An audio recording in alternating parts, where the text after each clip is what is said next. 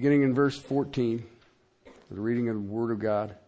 For this reason, I bow my knees before the Father, from whom every family in heaven and on earth derives its name, that He would grant you, according to the riches of His glory, to be strengthened with power through His Spirit in the inner man, so that Christ may dwell in your hearts through faith, and that you, being rooted and grounded in love, may be able to comprehend with all of the saints what is the breadth and the length and the height and the depth, and to know the love of Christ, which surpasses knowledge, that you may be filled up to all the fullness of God. Now to Him who is able to do far more abundantly beyond what we ask or think, according to the power that works within us, to Him the glory in the church and in Christ Jesus to all generations, forever and ever. Amen. Father, give us ears to hear, as the Apostle Paul's praying for this to be Christians' lives running at full bore, full power, full energy of You who spoke existence into being. Let us decrease, that You may increase. In Christ's name, amen. I remember listening to R.C. Sproul one time years ago, and he made a comment. He said that the worst 18 inches in existence of humanity is between our heads and our hearts. We have a lot of stuff we have in our heads, but for whatever reason, we don't ever generate it to our hearts. And I thought about that, and I thought, that is absolutely true. I probably know more people who have head knowledge and their life doesn't fit the knowledge than I know people who have the head knowledge, and as I've been told, they flesh it out. It is seen. That's a tragedy, but I also understand as I read through this that the Apostle Paul knew that this existed, and he knew there was only one way to fix it. Prayer. Okay? This text literally is, how do I get that information out of my head and get it into my living? Okay? How do I get my Christianity functioning? I mean, you and I know a whole bunch of people that we've been associated with who ain't functioning Christians. They got the theology, but all it is a bunch of stuff between their ears. And it hasn't come. So what Paul gives us here is how to do this. How do I get this information that I know? Listen, I want you to understand something. I'm not here to pick on anybody. The writer of Hebrews says you ought to be teachers by now, but you have to be given the elementary principles. Okay? So we have to understand that this phenomenon isn't new to this age. Okay? It was around in the first century church. I look at this letter here to the church in Ephesus, and then I can go to the letter to the church in Ephesus in Revelations, and I see their doctrine is there. They have the information. They are doing things. They are busy. But they've lost their first love. Okay? So it's not a new thing. All right? But I want us to understand it and how it works. It's 5 steps, 5 sequences that you have to have the inner strength by the person of the Holy Spirit. Then Christ will indwell you comfortably. You will then experience miraculous love. Then you will have infinite fullness. And last but not least, internal power. Okay? Paul prays that we would have these things. He was praying it for the church in Ephesus. He was praying it for the believers. Okay? I want you to understand something. These are connected. I told you in the Greek, it's hina. These are henta purpose clause. Okay? The word hina in the original language is in order that. Okay? So it falls 5 times here. One leads to another. Okay, but here's the key. They must be in order. All right? This is how, to use the subtitle of this message, this is how you start your engine. This is how you start running on divine power, divine energy, on divine resources. Chapter 1, he's already showed you who you are in Christ. What does it mean to be a Christian? But he also understands that you can have that information, but if you don't start using the source and the resources that have been given to us, you ain't doing nothing. Well, you are, but it usually makes other people irritable. But that's usually what you're doing. Okay? How a Christian is to get to the place where he or she functions in maximum performance. Okay? And we've been working our way through this. It starts with the inner man, verse 16. All right? That God would grant you strength in your inner man by the mighty power of the Holy Spirit. It is literally the changing of the inner man. We have to allow the Spirit to have control. Your inner man will be strengthened only when the Holy Spirit has control of the inner man. Okay, that's that part that nobody sees. I mean, we can govern ourselves, certain things that if we got caught doing, we know that, well, that was dumb. Okay, but there's other things that go on between those little ears of ours that, are they really glorifying to God? All right, that's when you start having the problem. And then the Holy Spirit is slowly tapping. Hey. And you're not getting stronger in the inner man. Your inner man will only be strengthened when the Holy Spirit has control of the inner man. Okay? Our responsibility in that process is to yield to Him.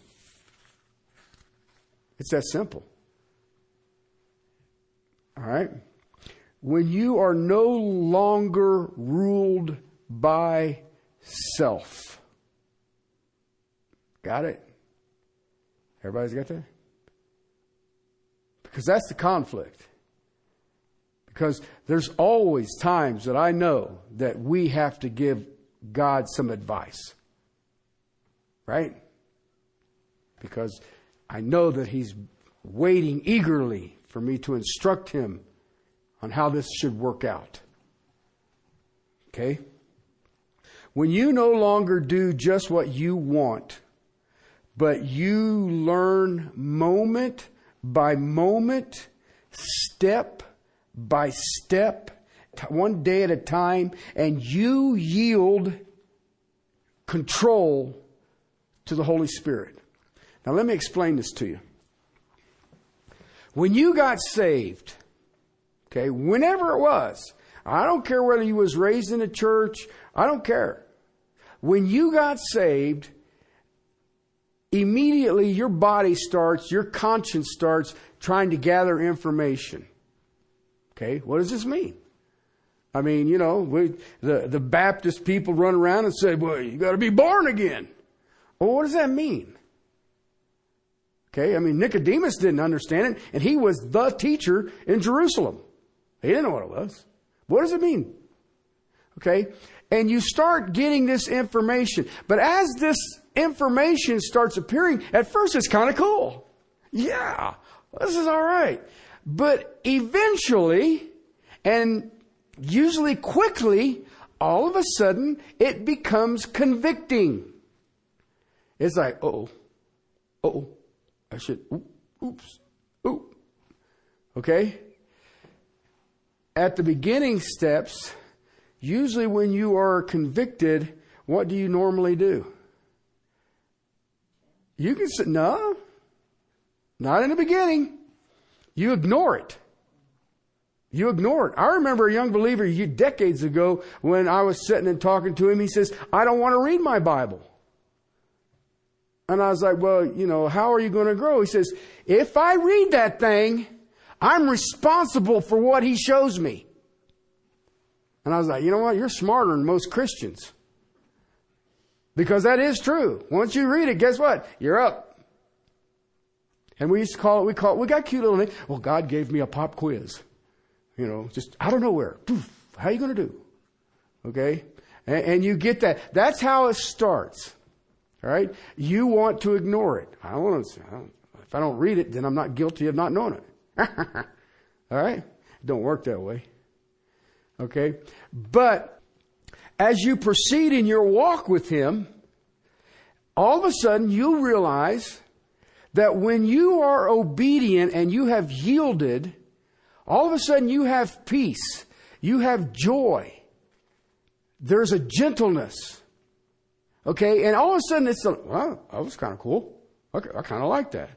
And then you grow a little more. You grow a little more. And as you grow, you start making more and more. As you grow, you start getting more and more information. You get more and more reality. And as that happens, all of a sudden you find yourself a little farther down the line of when He shows you something, let's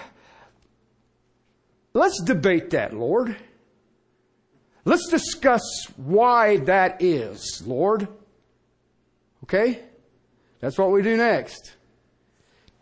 And then eventually you will outgrow that. That's having the theology. I remember a phase that I went through right after that is that I had plenty of Bible knowledge, but I had enough Bible knowledge that I always wanted to use other verses to try to defeat the verse that I was looking at. Okay, to talk myself out of this one because of this one. Okay, and then you realize that you're trying to push a chain. you just ain't going to get nowhere. All right? Then eventually you start seeing that when He removes something from your life, He replaces it with something that is much, much better. It's only perfect. And you get enough of those linked together, then you're yielded to the Spirit all the time. Because why? It makes you smile inside and out. And you know what? It doesn't really matter what the world, or what happens, or what people say, or what people do, or what my job does, or what relationships are falling apart around me. None of that matters. Why? My conscience is clean before a holy God. Because see, you've got that little thing in there, your conscience, that it can just be one of the most annoying things you can own. Because you can be just perfect on the outside and smiling and happy and active and all the rest of it, but if your conscience is bugging you, guess what? It's just a bad place to be. Now then, I believe that the world hasn't got any way to help someone in the inner man. There's nothing there. The world has absolutely nothing. What they call today counseling or psychology or whatever you want to call it, all that is behavior modification. It did not do anything on the inner man. Okay? When you are dealing with the heart, the soul, the spirit in the inner man that is possessed by every human being, the world has no answers. I don't care. You can sit and tell me all day long. Psychology, that word is the study of the spirit. And they're still studying. They're still studying.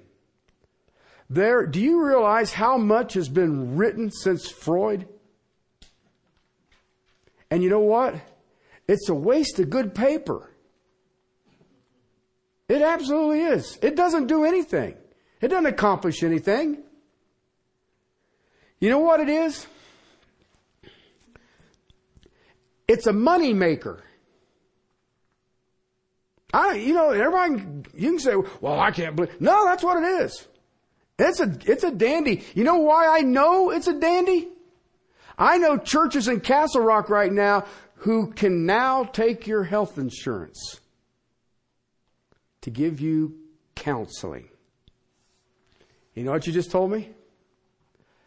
It's a moneymaker. It's a moneymaker. All right? But let me tell you something. It will have no effect on the inner man. You know what I call it? A mental block. Okay? Let me explain that to you. We have a whole block of people who are mental. Okay? And that's what they blame everything on. I have whatever. ADD, HTA, what, you know, and we got all kind of little things that we can call it. No, man. No. You need to be stronger in the inner man. And you know what? You can go sit in a counselor's office every day for 4 hours a day for the rest of your life, and it will do absolutely nothing but take your money. Okay? Listen, I have experienced the Holy Spirit. Because everything that the psychologist said, I have. Attention deficit, oh, you betcha. I thought I was the father of it. I mean, gee whiz. If you ever watched what was going on between my ears when I was studying, you'd think, my God, how does he get anything done? His brain's just going pinball all over the place. What is? I don't know. I think I'll get up and walk. I walk out of my office, walk into Stephanie's, stand there for a second, and go, I wonder what I'm doing in here. And I'll turn around and walk back into my office and sit down again. And you know, people would say, well, what is he doing? I know what it is. And they say, well, you've got ADAA. You know what you want to do? Give me a downer. That's great. Okay? They can't do it. You can't fix the inner man. But I have experienced the Holy Spirit. I've gone into my office before, a little frustrated with situations and things like that, and sit down in my chair and say, Spirit of the living God, keep my butt in this chair. I can sit there for 7 hours writing away. But if I go in there and I don't say that, I'm wandering aimlessly. So I used to take one of these pocket tape recorders with a little bitty cassette, and I'd walk around and talk into that thing, just wander around talking into it. And then I'd sit back and play it and say, what was I saying? So I could get it all down. But I have yielded to the Spirit. If there's going to be a change, it is us yielding to Him. Don't debate Him. Don't ignore Him.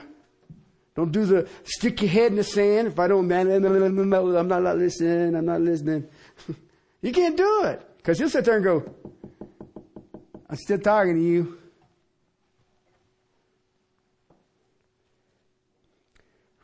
How many of us remember when they call it the Lord's Prayer, when His disciples asked Him to pray? We all remember that. Our Father, who art in heaven, holy be thy name. Thy kingdom come. What does it say next? And He gives you a reference. On earth as it is in heaven. Do you think the angels ever debate God when He says, I want you to go do this? No, man, they're standing in line. I'm next. All right, got it. They want that will done in heaven down here on earth. Let me ask you a question. How are you doing with that? When you yield to the Holy Spirit, it's a piece of cake. When you kick against the goad, every once in a while you get that little sharp end and you make contact. And you go, ow.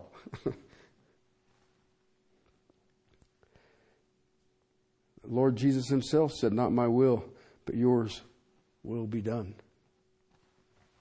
Each time you yield that decision, okay, or that thought,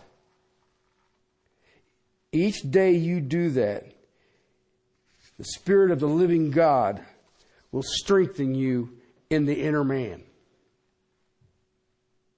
But you have to yield. And you can call them pop quizzes. You can call them whatever you want to call them. I remember for a long time I used to call them booby traps. I'd be cruising along and boom, oops, sorry. As you continue, the inner man gets stronger and stronger and stronger. And it becomes easier and easier to say yes to the Holy Spirit and no to sin. I remember last year, was it last year? Yeah, last year I was gone for a month and to Central Asia. And some of you guys remember I came back very sick. And before I had gone, I was working out at the gym 5 days a week. So anyway, I got back here and started doing the doctor stuff and all the rest of it. And I couldn't do nothing. I couldn't even hardly see. I coughed all the time. It was pneumonia and all this other stuff. And I didn't get back into the gym because that was the end of October, 1st of November last year. I didn't get back into the gym until late January. And I couldn't do nothing. I mean, it was incredible. You know what fly machine is? It's got these things you go like this. When I left for Central Asia, I was doing 10 sets, 60 times of 300 pounds. Okay? When I got back into the gym, I couldn't even do 100. And I'm sitting there going, you've got to be kidding me. But see, I was off for that time. You know what? The same thing happens when you are living spiritually. If you don't keep at it, you'll wake up and your spiritual muscles will be flabby. And then you have to start all over again. And you're going to get back at it again. And then get gee whiz. Because I tell you what, tomorrow I'll go back to the gym. I've had Saturday and Sunday off. And I know it'll be harder on Monday than it will be by Friday. Just because I had 2 days off. But I ain't going 7 days a week. I can't bring myself to that. All right? I remember somebody, and I can't remember who it was, but on spirituality was the definition. Spirituality is the decreasing frequency of sinfulness. Okay? That happens when the inner man is strong. Sin decreases as we yield to the Spirit. Because you're strengthening of the inner man, and it becomes easier to say yes to Him. That's where it begins. Okay? So the first thing you got to be aware of is that I have to yield to the Holy Spirit, to His promptings, or to just His counsel. All right? That leads to that next verse there. Verse 17. That leads to katokasid. Katokasid. That's the word indwelling. It's a compound word. When the Holy Spirit is in control of your life, Christ settles down and becomes comfortable. He becomes at home. First part of 17. He wants to be at home in each of us. Did you know that? Not just hanging. He wants to be comfortable in all of His majesty and glory and holiness in each of us. For Him to be comfortable, go look at the pictures of Him in heaven. His veil fills the temple. And it's white. Absolute white. Go look at the pictures. The floor is like water. And it reflects His glory and His majesty. He wants that in you. He wants that in you. You know what that means? He wants clean surroundings. Where He doesn't have to always be cleaning up the messes. The Son of God, holy incarnate God, comfortable in the believer. All right? That leads us, that fact alone is what Paul speaks of in 2 Corinthians 3:18. we are being conformed into His very image from glory to glory. Come to the full measure of the stature of Christ. And then we end up being like John the Baptist. I must decrease, He must increase. Christ likeness. Christ in every ounce of your being. You ever thought about that? His person and His presence absorbing you. Absorbing you. Because when that happens, look at 17b, second half there. That He may dwell in your hearts through faith, and that you, being rooted and grounded in love. Rooted and grounded. Okay? Do you understand that that is the beginning of a real love life? Beyond human nature? It's beyond human understanding. That's what Paul says. That is the beginning. That strength in the inner man, and Christ becomes comfortable, and guess what happens? You used to have the beginnings of a real love life. Everyone wants to be filled with love. Everybody wants to be loved. I don't care who you are. Because you know what? Let's be honest with you. The opposite of love is hatred. And all hatred does is just tear up things. And it's usually the person who's carrying it is torn up. But they like to share. Everyone wants a love life. I mean, we surround ourselves with family. We surround ourselves with friends. We have some that are closer than others. We do all of these things because it is our yearning of the human being to be loved. And yet Christ in you is the beginning of your love life when He is comfortable. When He's not straightening up the messes. Overwhelming love can only come from a life that is overtaken by the greatest love ever, the Lord Christ Jesus. Other than that, it's always self-centered love. When Christ fills us, now think about this. If Christ is filling you, then what is love doing? Filling you too. Okay, now I use that phrase because he'll use it later in chapter 6 of this. Do not be drunk on wine, but be filled with the... Okay, what? Filled means, all right, what's my influence? What's the influence in my life? If you're drunk on wine, what's the influence in your life? Wine. All right, so if you're filled with the Spirit, guess what the influence in your life is? It goes back to that, yield to that Spirit so that Christ is comfortable, and then you will be filled with the love of Christ. And in case you were wondering, that does surpass knowledge. Why? Mankind can't grasp it. Mankind has no idea what it is. I mean, go look at it. Go look at the love movies and all them silly things like that. And that ain't love. It's emotional sentimentalism or something. I don't know.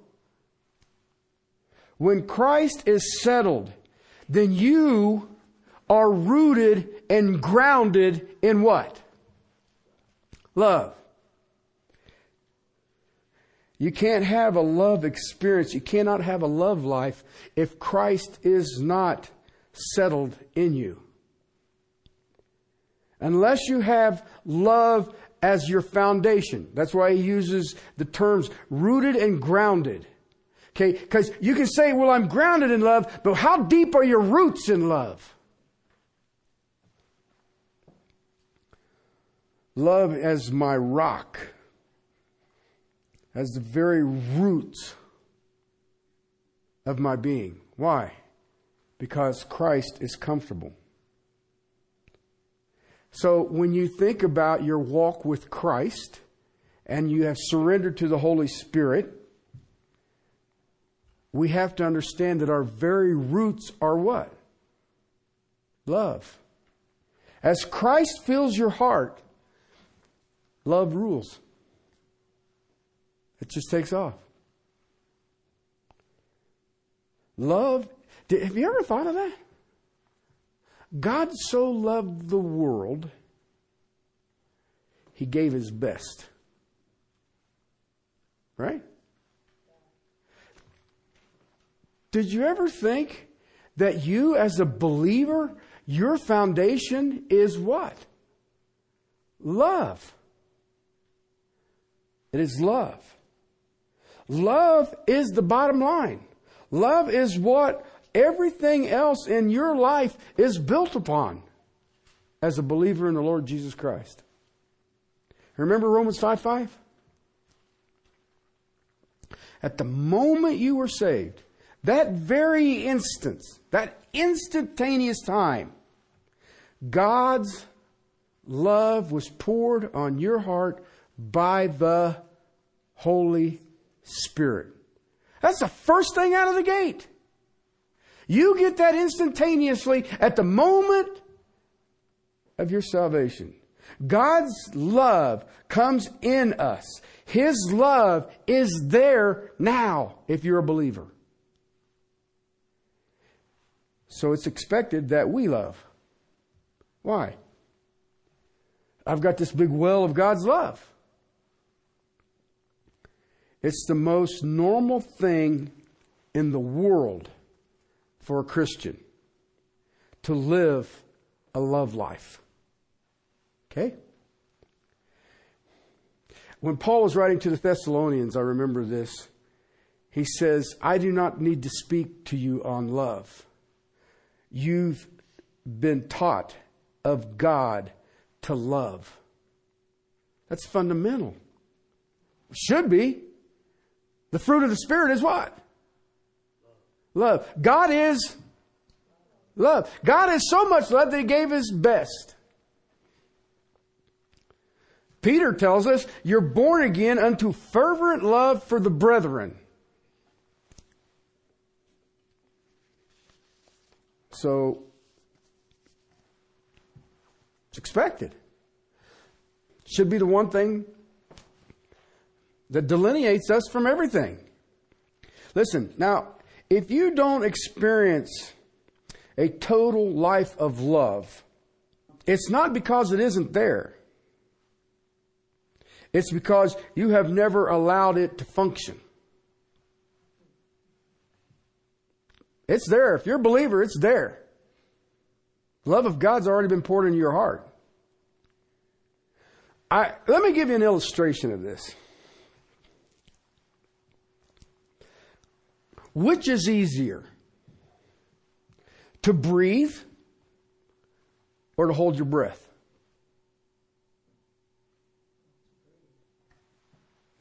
Okay? Now, right now you're breathing. And you weren't even thinking about it until I happened to mention it. All right? You know why? Because breathing is natural. I don't have to think about it. Every once in a while, if I'm riding that stationary bicycle, I'm thinking about it pretty hard. But other than that, I don't really think about it much during the course of a day. Holding your breath, now what you're doing is you are fighting against the natural. All right? That's why it's harder. Barometric pressure of our atmosphere causes you to breathe. When I was doing extreme mountaineering and just some of the crazy stuff that I'm glad I outgrew it. But anyway, you learn the technique to breathe. You breathe out. You know how when you've got a pack on and you're up 14,000 feet and all of a sudden you find yourself like that. Well, what I learned was all I did was concentrating on exhaling. You know why? Your lungs will fill up by themselves. I don't have to think about them refilling. All I do is exhale it and get me some new air. So it's natural. So, okay, with that illustration firmly ensconced in your brain, okay, believer, the love of God has been poured in your heart. Guess what's natural?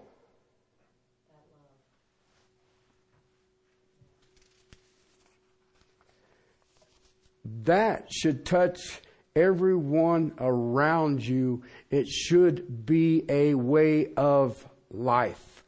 I told you back in 1 Corinthians 13 a millennial ago that love is a verb. It's not emotions. It's actions. That should be a way of life. But you know what I've learned? There's an awful lot of people who are holding their breath.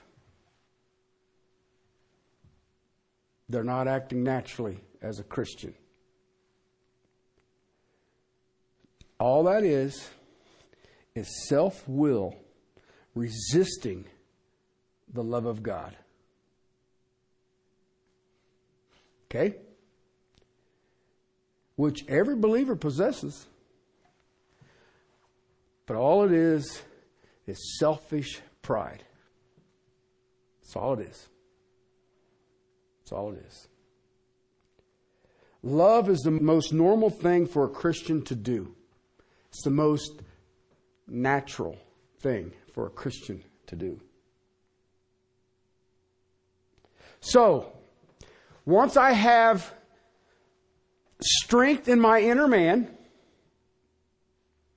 by the power of the Holy Spirit, and Christ, and I have yielded to the Spirit so that now Christ is comfortable, then Christ overwhelms us.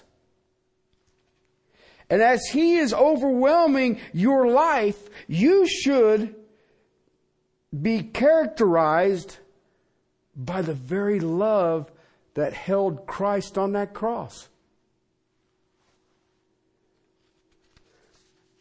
And He tells you here, verse 18, the love of Christ which surpasses knowledge. Okay?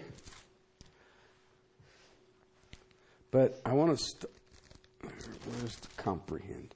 Verse 18, you may be able to comprehend with all of the saints. Okay? That's a compound word. Okay? The basis of the word is lambada. Okay? But what that lambada means is to receive something. Okay? Somebody gives you something and you receive it. But this is another one of those compound words. Kato's in the front of it.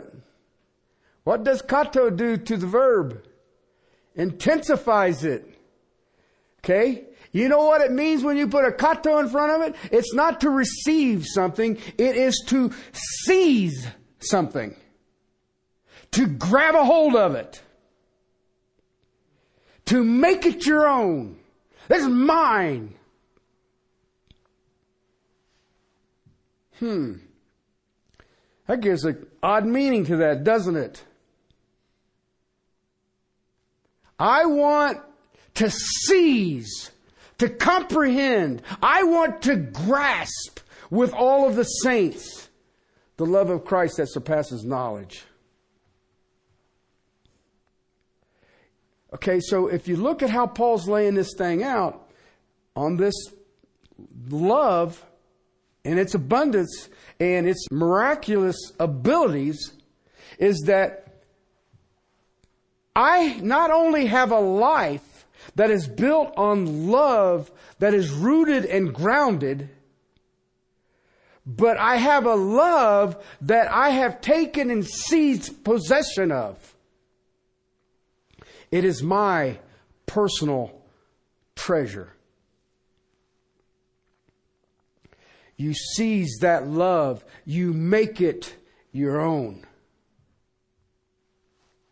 Not only do we have a foundation of love when Christ fills our lives, but we grasp that love. Every opportunity to love.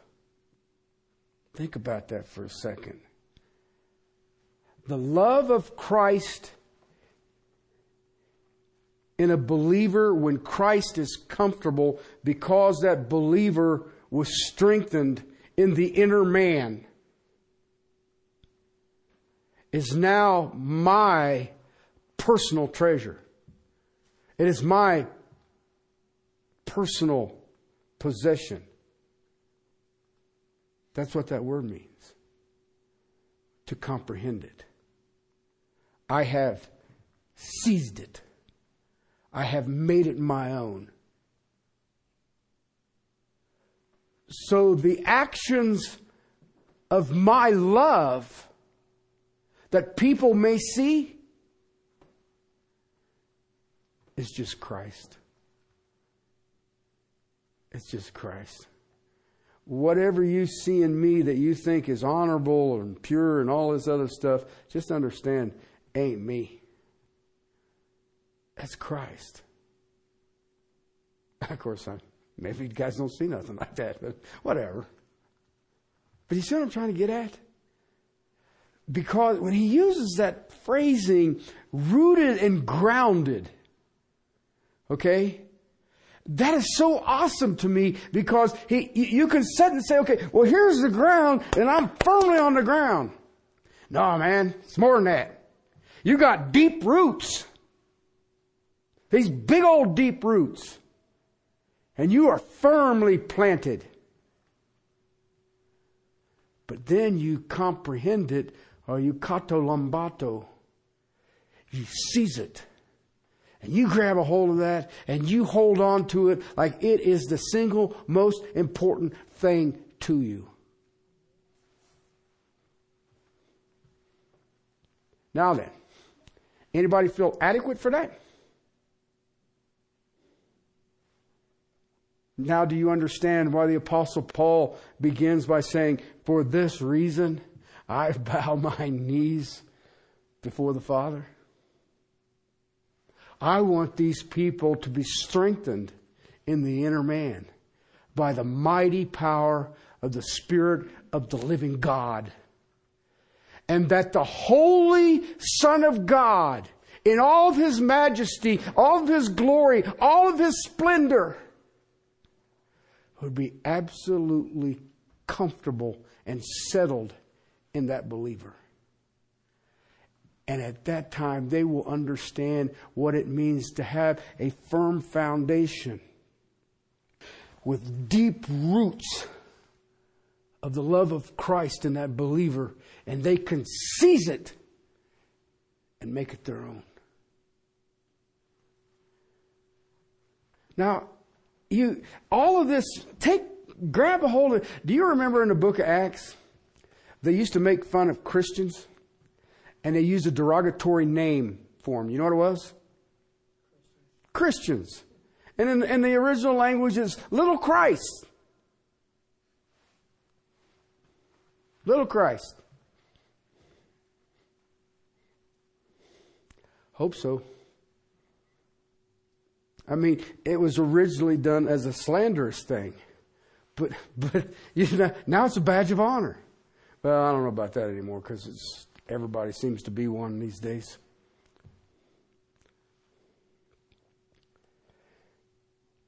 This should be our most desired thing. Now, do you see how this works? You got that information. It's up here, right? You get strong in the inner man, all of a sudden it comes here. And when it comes here, you know what starts happening?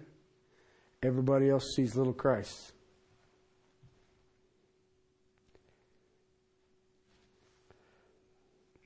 To comprehend with all of the saints. To grab this and seize this with all of the saints.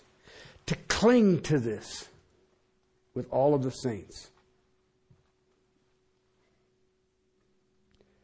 We can know. We can experience the love of Christ that literally surpasses knowledge. You know what that means? You and I can't grasp it. Humans can't grasp it. I shared with you, the world has no ability whatsoever to do anything, to deal with anything in the inner man. Can't do it. And if you think about it, it's physically impossible. I just asked one simple question. How are you going to adjust that conscience? Are you going to give them a drug to adjust that conscience? Well, that's pure Einstein right there, isn't it? No. That ain't going to adjust no conscience. So you see what the Apostle Paul is trying to get at? And do you see how these are linked? You can't change this. You can't change the order. Well, I will start with the love thing first because that's more fun. Okay, we'll do that one, and then I'll come back and deal with the inner man a little later. Well, the inner man is what's keeping you from showing the love of Christ. That's why it takes miraculous superpower of the Spirit of the living God to deal with it. And then when He deals with it, all of a sudden Christ becomes comfortable. Christ becomes at home. He is at ease. He's not up cleaning everything all the time. And then you start realizing the love of Christ. And it will overwhelm you. It will overtake you. It will consume you. And when it does that, guess what happens? You spill it on people. You know? If the Holy Spirit poured the love of God in me, at some point or another, I'm going to spill. Right? Go back to my illustration on breathing. Which is easier?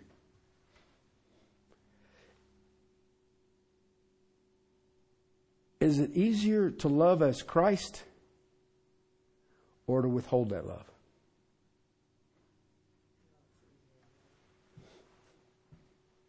Think about it. Because, we can all say, well, common sense says it's easier to love as Christ. Really? Remember what I told you? See, I ain't nowhere near done with this verse. Okay? There's a reason that he puts in there the breadth, the length, the height, and the depth. There's a reason that he uses that. We'll get it here in another year, but we'll get it. Okay? We have to know these things. I told you, love is a verb. Okay? You're given an illustration every Easter. We call it Good Friday. What is the illustration of love?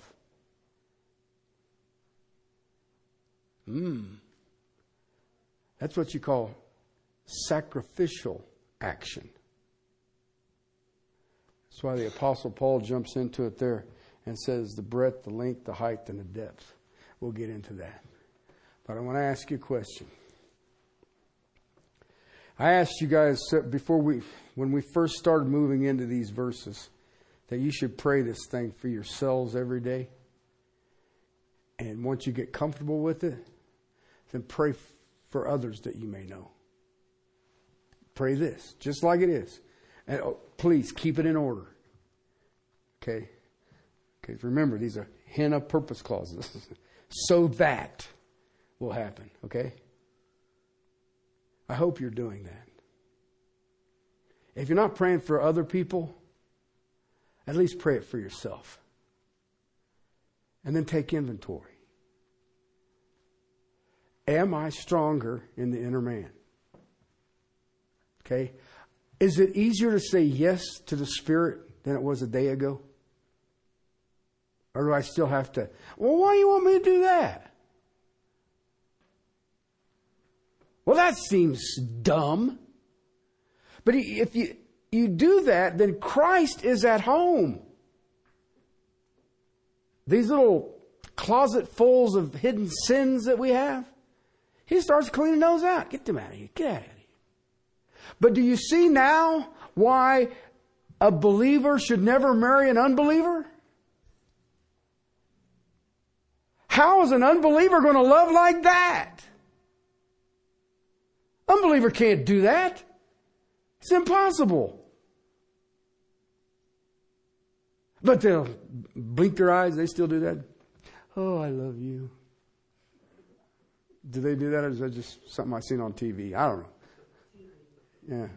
Okay, I don't ever remember doing that. Anytime I did that, I had something in my eye. But you see what I'm trying to get at? It's impossible. Unbeliever can't do that. To be rooted and grounded in love, a love that surpasses knowledge, what unbeliever is going to pull that off? I'm still trying to get the believers to pull that off. Why? Because I want to see exceedingly abundantly beyond what we can think or ask. That's what I want to see.